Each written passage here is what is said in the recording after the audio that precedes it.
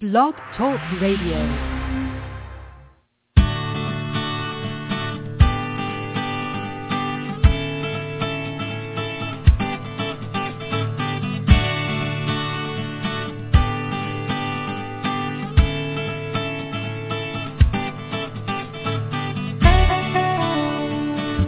Hey there, from the offices of Lives in the Balance here in Portland, Maine, Dr. Ross Greene, right here coming to you with another edition of Helping Behaviorally Challenging Students. We only do this program once a month now, and it's always the educators panel, but of course, with very busy educators, we never know who we're going to get. We already know that Tom won't be joining us today.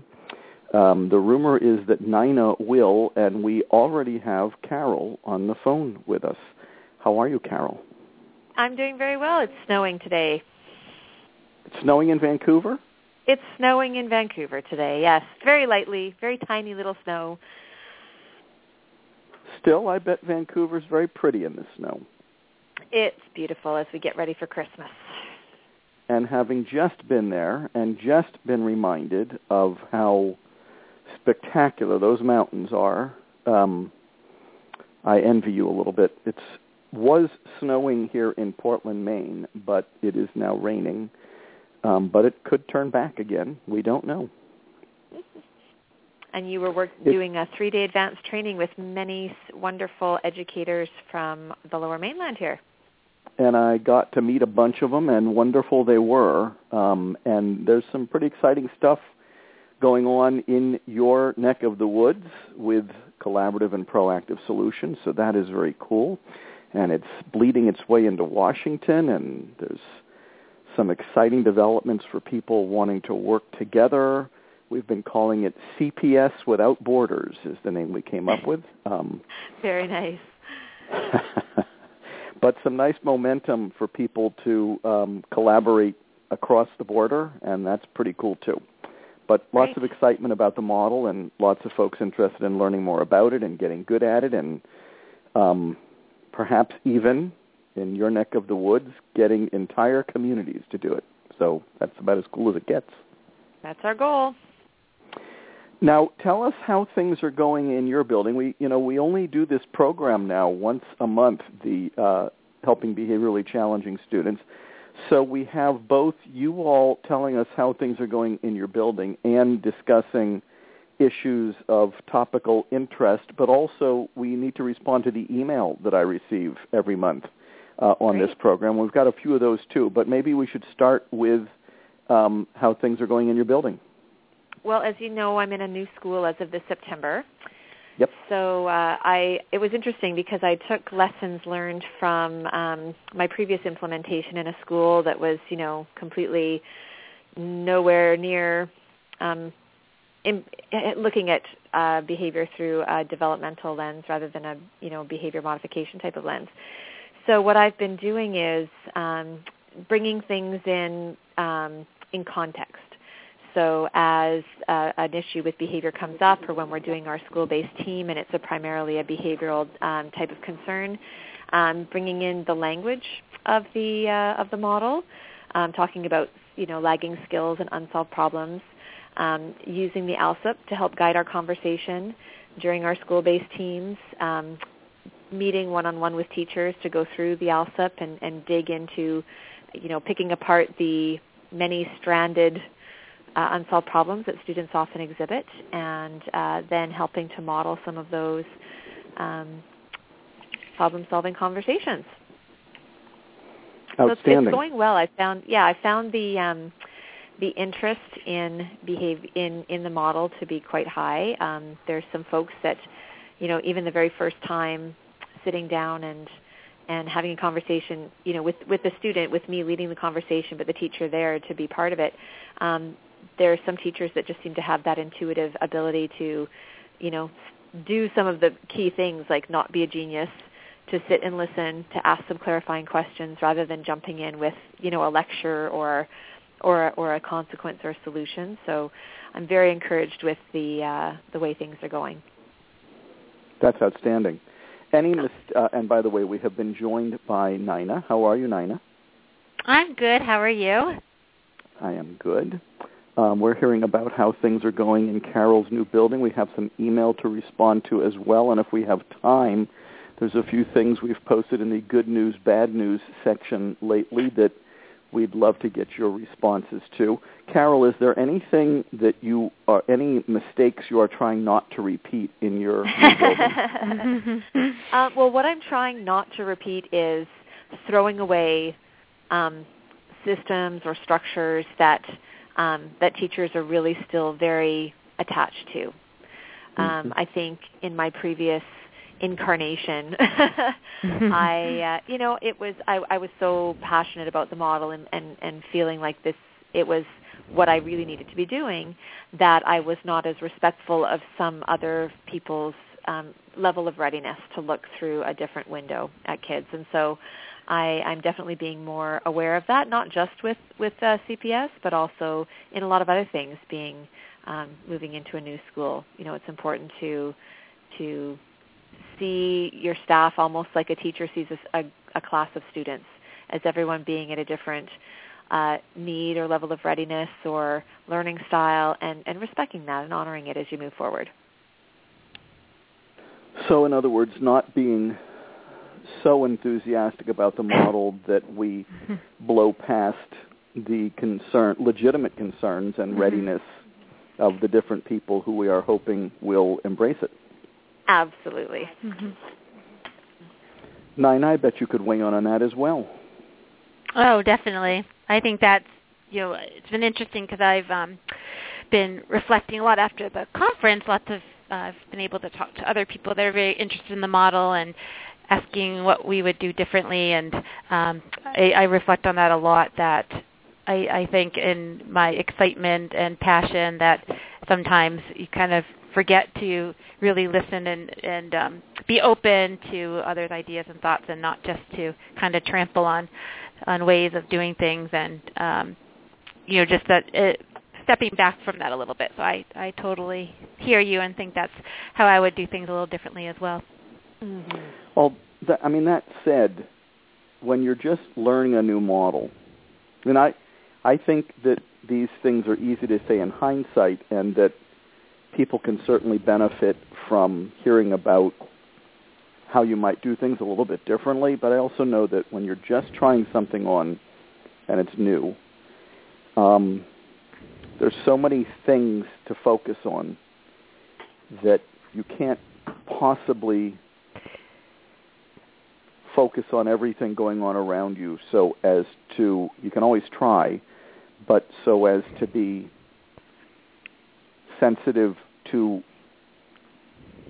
all the needs of all the people in the building. That's hard to do as a building administrator in the first place, but especially when you're trying to get good at something new. So, of course, one should try, but go ahead. Well, yeah, you definitely can't be too sensitive. There's sometimes when you have to just say, we have to take this step, we have to move forward. I appreciate that this is a bit uncomfortable for you, but I think you're ready to make this step and take this risk, and I'll be there with you, and let's do it together. Because if you're always waiting for everyone to be on board, then you're never going to go anywhere. So it's finding, I call it the sweet spot. There's always a sweet spot right in the middle. Yes. The balance. That's right. Sounds like my family trying to decide where to go out for dinner. I announced last night that it had been many, many, many years since everybody had agreed on the same place, and that at least on Saturday night, Daddy wanted Indian food. And by God, Indian food was what we were going to get. And yes, if that sounds like Plan A, actually it may not have been Plan A. It was me simply announcing my expectation, and all of the members of my family somehow went along with that expectation. But there you go. Doing Plan B on where we should eat always do, and you even whether we should eat out. Yeah. Right. So, and there's only 4 of us, so I can only imagine. Yeah. Right. Nina, you're further along because you are not in a new building. Any new developments to report in your building? No, I think it's been, as I said earlier, after the conference, you've had lots of people email me or meet with me just about their thoughts and trying to start the model in their own building. So it's really been an exciting time just to talk to people, about the model and how to help them initiate in their school. I talked to a school from Ohio, and it was just really a neat time to be able to hear what other schools are doing in different places, and my advice has mostly been to really try Plan B with kind of those second-tier students, so that I, again, looking back, think something that we jumped into is try it with our most challenging students, and you just don't see the results as quickly as you do with those children that have challenging behavior but might not be your most challenging. So I think it's been really fun to kind of reflect and talk to different people, just about the model. Y'all want to take some email? Sure. This one in the subject line says EI classroom : help ! I wish we had been able to respond to it sooner, but here we go. Are you both ready? Yes. Sure. Now, it's addressed to me, of course, but we're going to give you all the first crack at it. Hi, Dr. Green. I have listened to nearly all of your resources, read The Explosive Child, and I'm halfway through Lost at School. I was transferred into a K-2 EI self-contained classroom last year after teaching high school special ed for 9 years. I could hardly comprehend the seclusions, restraints, and severity of behavior in my young students. I learned about CPS from a colleague in a different school, and immediately it resonated with me. My challenge, however, besides learning how to implement the model, is getting the buy-in from the rest of my team.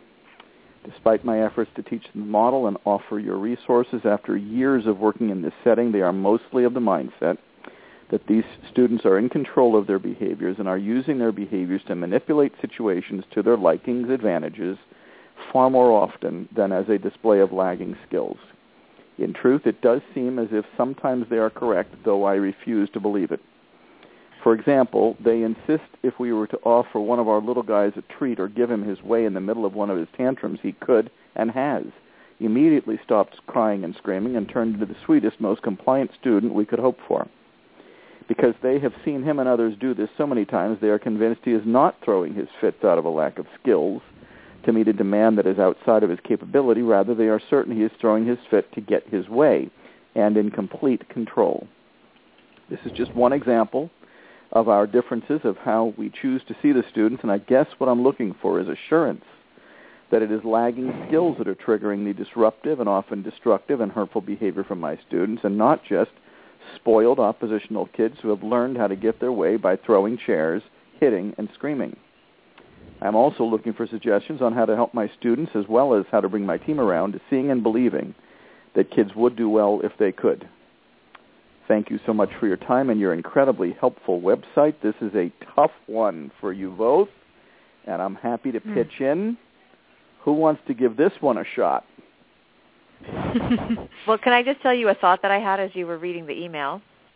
Of course. I've struggled with that, the question of, are they doing it on purpose or they just can't help it? And the one thing that popped into my mind as you were reading that was that the behaviorist thinking about, if we give him a treat, he'll stop the tantrum, is not telling you anything about what's starting the tantrum. So if we kind of were thinking about the behavior, right, and I'm coming back to the language of the book, where if we're looking at the spectrum of looking bad, we don't want to just focus on what he's looking bad, okay, but why? What's starting the tantrum?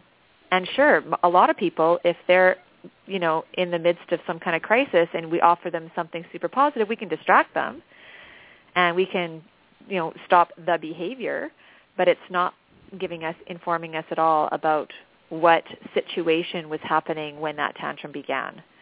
So I would, that would be one piece of advice that I would perhaps offer that if in having those discussions with the person's team about the students, rather than focusing on how do we stop the behavior once it started, stepping back a few paces to what was going on and what are the situations that are causing this to begin in the first place.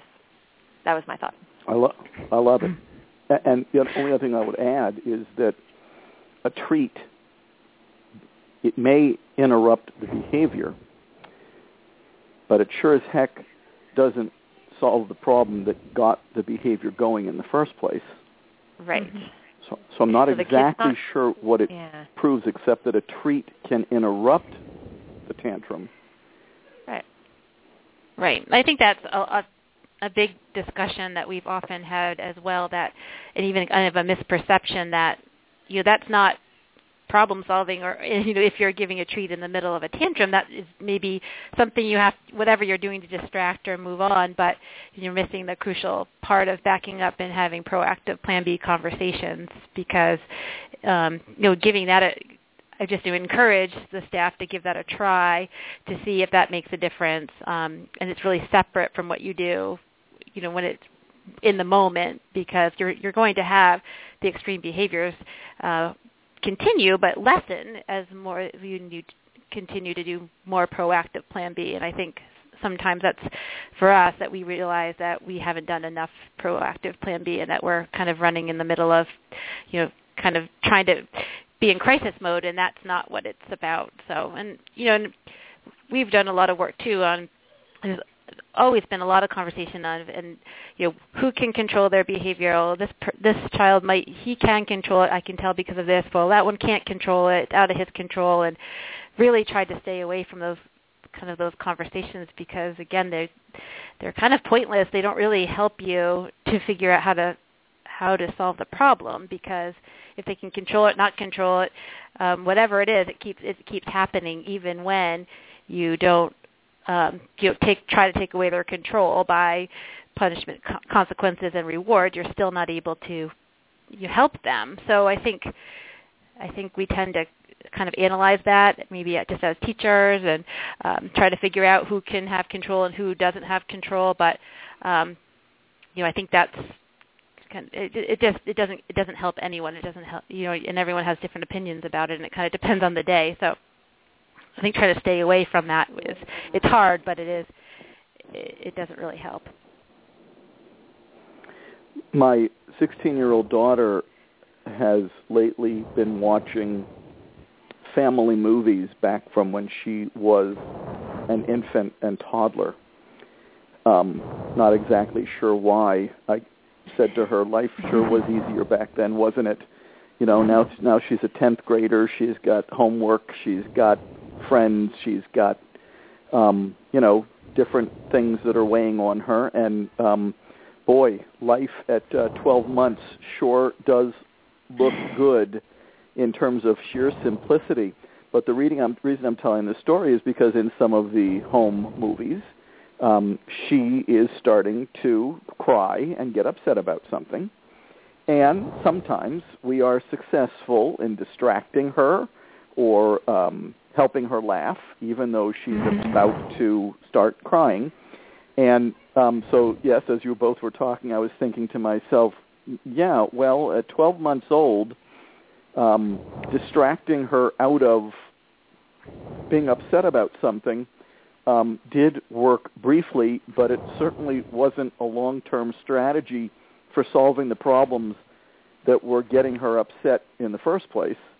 And the other thing I would add is we all want our way. So right.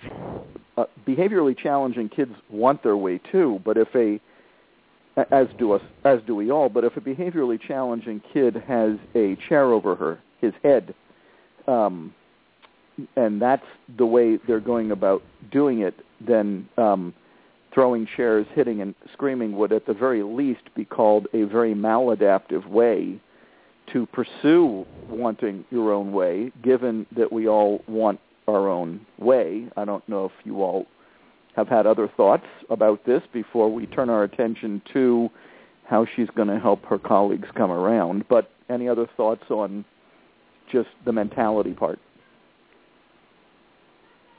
Well, I think the other thing that I would say to the letter writer is don't beat yourself up over questioning yourself, because it's such a natural thing when you're changing, from a mindset that you probably learned when you were in teacher education, or from yourself as a child or a student or a parent, of seeing behavior through that lens of modifiable through reward and punishment.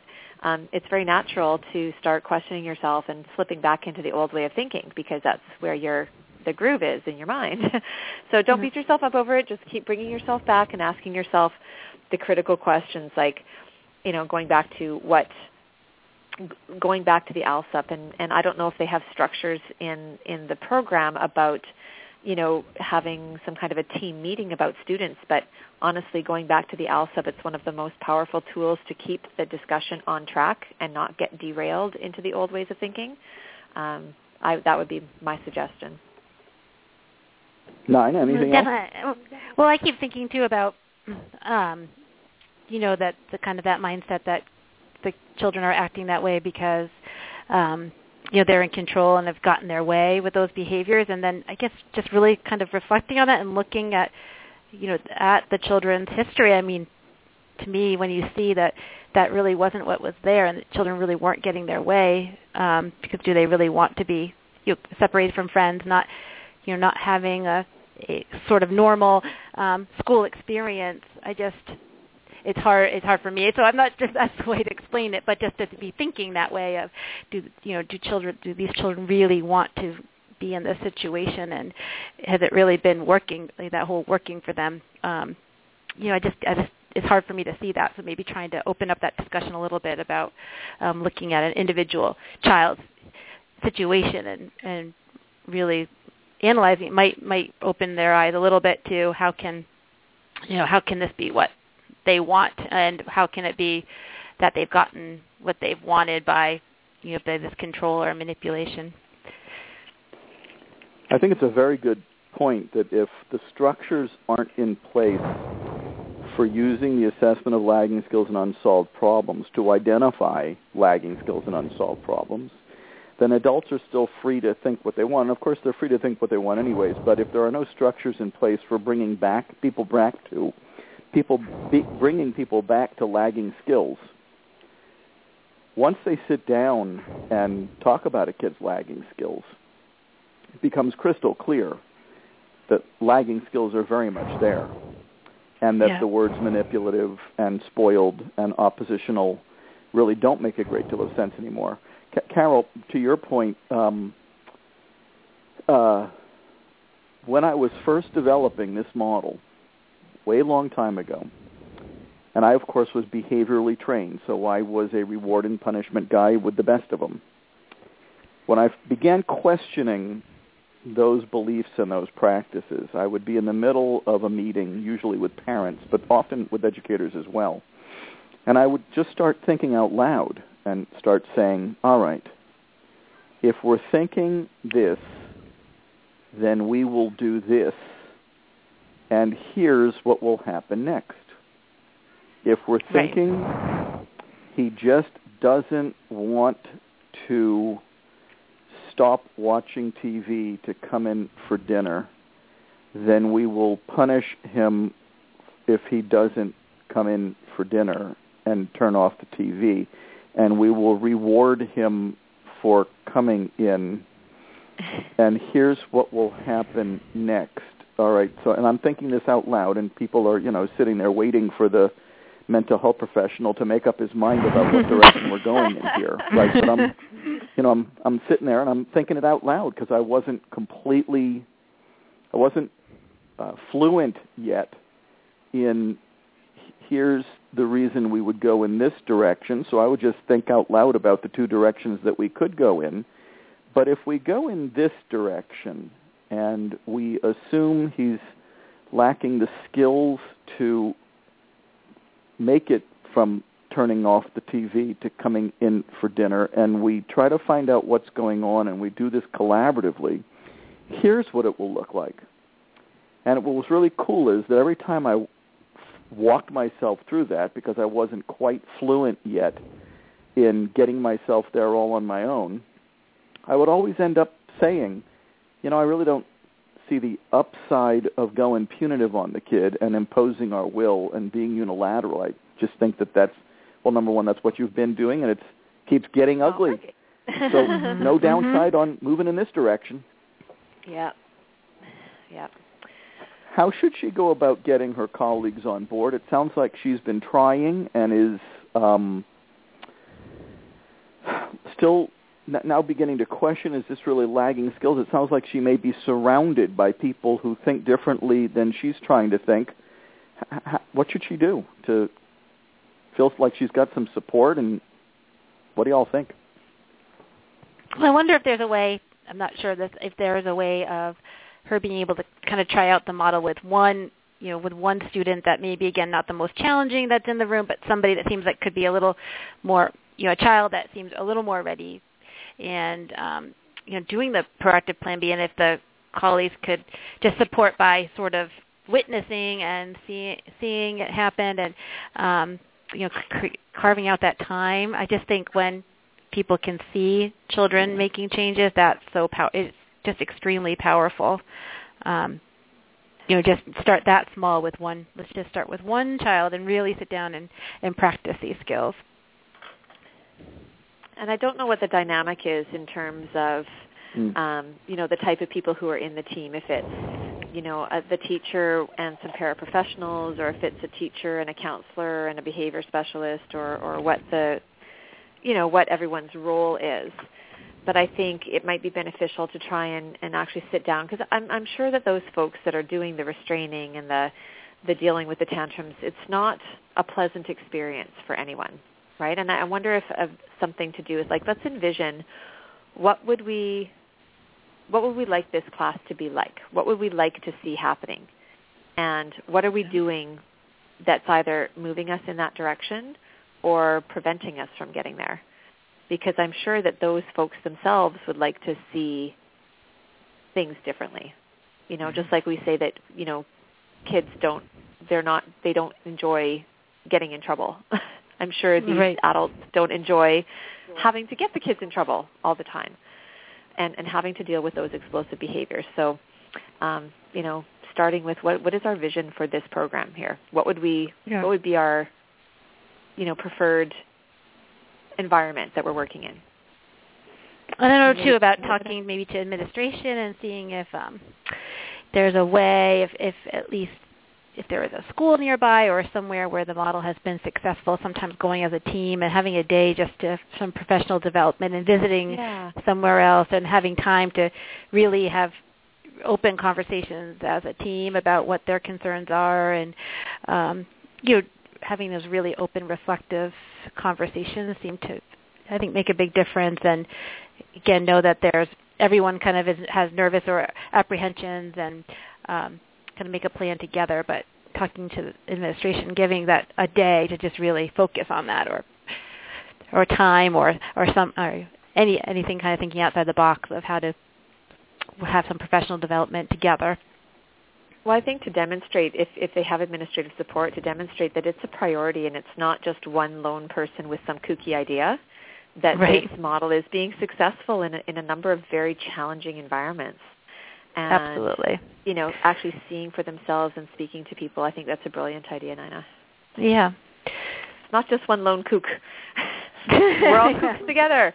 Exactly. Well, that's the interesting thing, Carol. You said that we don't understand the context in which this is going on. If this teacher does not have a supportive administrator, if she truly is surrounded by people who are not of like mind, this, of course, would be much harder, and she might feel like the Lone Ranger for a while until she starts showing what doing things differently could look like. And of course, if these people are all on a team, then she may not even have that opportunity, because, as we well know, if other people are doing Plan A while one person, the Lone Ranger, is doing Plan B, that she may not see the fruits of her Plan B labors, because the Plan A folks are, blowing the kid away. So context is important there too. Mm-hmm. I think I've got an easy one for you here.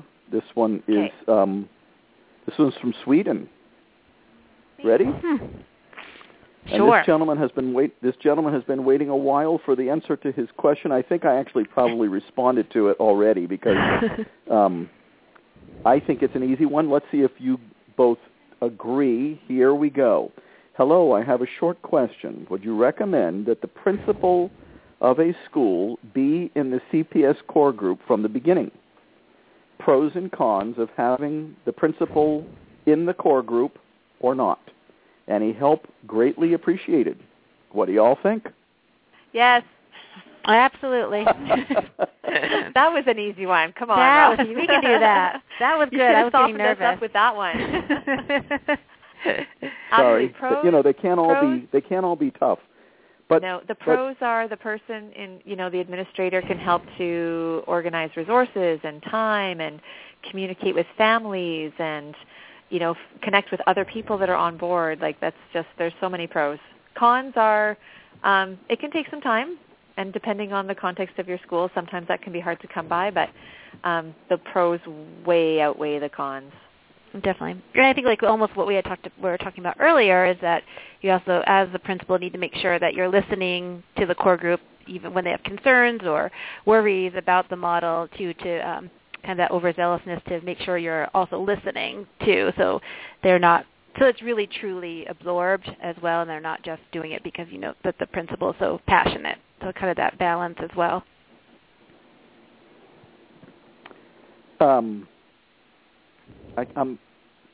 Well, let me tell you a quick story. Are you ready? Yep. Yes. Well, that was an easy one. Now a slightly more difficult one. I'm in a school recently, a school that is trying to implement both CPS and RTI. And of course, RTI and PBIS have tiers. And I was asked what tier solving problems collaboratively. Mm-hmm. Who's that laughing? That's Carol. I'm laughing. Okay. Because this is still an easy one. What's that? This is still an easy one. This is an easy one? Oh, yeah. All right. Didn't turn out that way, but what tier, 1, 2, or 3, would they do CPS in? Now, let me just take it a little bit further. We can go back to that one. But I asked, because I never take it at face value what somebody means by RTI or PBIS, because so many places put their own spin on it. So I said, what do you mean by Tier 1? And they said Tier 1 is where the teachers get together, discuss the kid, and then decide what the interventions are going to be.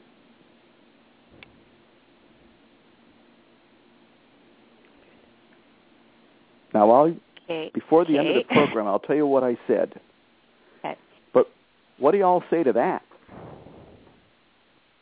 Well, Nina and I are both in very different contexts because we use the language RTI in Canada, but we don't have it in law the way that it is in the States. So, we probably both have very different understandings and frameworks in our minds of what RTI is. My first thought is that their description of what they consider level 1 is, to me, would be a targeted intervention. That's a level 2 intervention where you're doing something different for that student that you're consulting with other teachers upon. That's more of a targeted intervention rather than a universal intervention. Right. We think of it similar to that. Yep, our Tier 1 is what every child gets. Yeah. So that's just a different thinking for us. So it's interesting because we've really talked a lot about RTI and CPS as well, and really CPS is all the tiers, but because it's what we do, but it just we've kind of matched it to the flow chart, the Plan B flow chart, so that if the first in the first tier, if the solution wasn't working, then it just matches perfectly because you go back and do another like Plan B conversation. So it really kind of is, you can think of it as going up the continuum as well for needing more proactive conversations, or do you need to involve the parents in the conversation, whatever, more and more that you might need. So I see it as all the tiers, but that you kind of, the frequency might be, or if the plans need to change, it can go right alongside. Does that make sense? I'm not sure if I'm explaining it correctly. Well, no, Ed, actually, I love what you were saying. Yes. Yes. Well, here's one of the things I said. I think that you would be solving problems collaboratively at all three tiers, and therefore, for me, the tiers lose their meaning a little bit. Right. And I sometimes wonder, I'm sure that people would not agree with me saying this, but there are people who wouldn't, but I sometimes wonder if the tiers have more meaning for academics than they do for behavior. But that's just food for thought. But here was my main point. And I'd be curious to hear what you both think about this, because this was not universally accepted as wisdom. So I always, if something's not universally accepted as wisdom, then you got to go back and think about how wise it is. But what I said was, I probably wouldn't be very enthusiastic about any process in which problems are being solved without the input from and involvement of the kid. Right. Absolutely. Because I could probably spend the next 7 days regaling with stories of adults thinking they knew what was getting in the kid's way and coming up with interventions based on their preconceived notions about what was getting in the kid's way, and having those interventions bomb for two reasons. Number one, what they thought was getting in the kid's way was not what's getting in the kid's way, and therefore the solution that was going to address what wasn't getting in the kid's way would never address what really was getting in the kid's way, which we knew nothing about because we didn't involve the kid. Right. What no, do I think that's of my answer. I think your answer is exactly right, because it goes, it's getting away from kind of the old SAT model that we were doing, where spending all the time trying to make plans and action plans without involving the child. So I think that's what we're trying to steer away from, is making plans without collaborating with the one who needs to be there, is the child.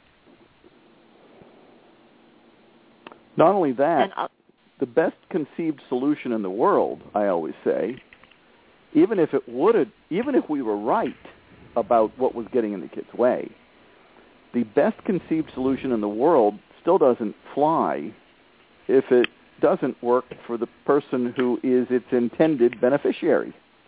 Right. Oh.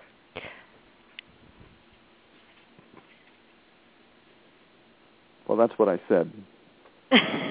The reason that I was laughing as you were describing or asking what tier it fit on is because the answer is easy, and exactly as Nina says, it fits all three tiers. It depends on who is doing the conversation, the frequency of the conversations, the number of unsolved problems that are being addressed through the conversations. And I love Nina's use of the flow chart as kind of moving up the tiers. Brilliant right there. Again, twice brilliant, Nina. Well, we have lost Nina, so Nina did not hear your compliment. You didn't hear me call her brilliant again. Darn it. Well, if she calls back in, and we only have about 5 minutes left, but if she calls back in, we will immediately let her know that you thought that what she said was brilliant. Great.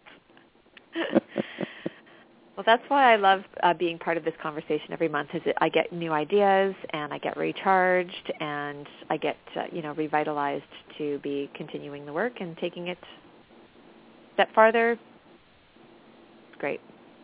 Well, and I don't know if you know this or not, but somebody who you know well is going to be joining us on the educators panel beginning in January. Well, we pretty much have our own educators panel just about every morning. My friend and I. So I've heard, so that's but great. now your conversations with each other will be privy to the rest of us. Okay. And that will put less pressure on Tom to be on the program, which he sometimes has scheduling conflicts. So somebody who you know well from your neck of the woods is going to be joining us on the educators panel beginning in January. And That's once great. again, this is the only time of the month we do this program. It used to be every Monday, and we've cut it back to just once a month. So it's always you all from now on. You all are the program. So that's pretty cool, eh? And you know what? I think I had some things from good news, bad news that I was going to throw at you, but we don't have enough time to do them. We only have about 3 minutes left. So I'm thinking, unless you have something else you want to bring up, we can call it a day if you want to for this month's Helping Behaviorally Challenging Students. What do you think? I'm pretty good. Thank you so much for an always entertaining, informative, and stimulating conversation. Thank you for being a part of it. Have a great holiday.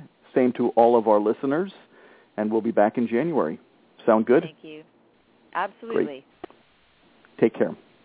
Till next time. And that, you bet, that's going to do it for us here on Helping Behaviorally Challenging Students. I hope you found today's program to be informative. That's the goal. Have a great holiday. See you next year.